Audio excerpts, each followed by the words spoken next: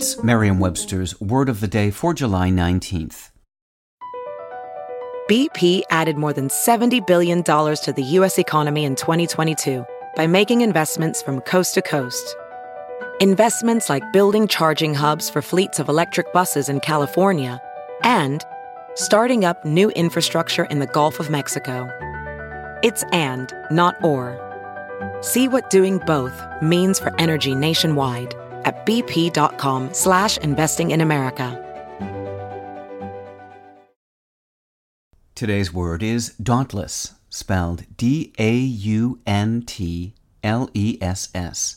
Dauntless is an adjective.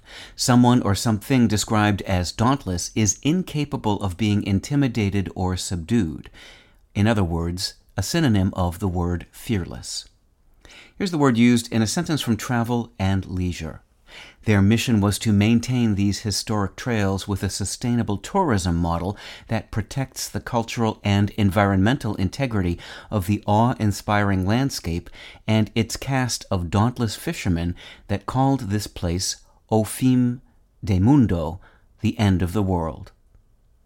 Human history teems with dauntless people, doughty folks, who refused to be cowed or subdued, even if armed with nothing but the courage of their convictions.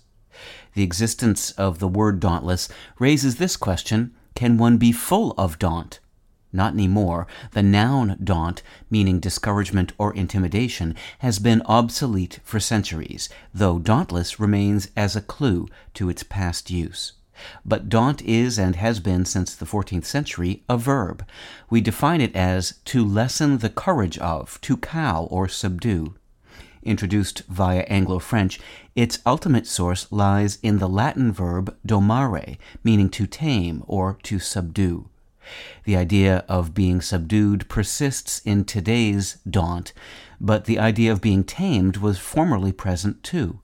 Until at least the 16th century, horses trained to behave in ways useful to humans.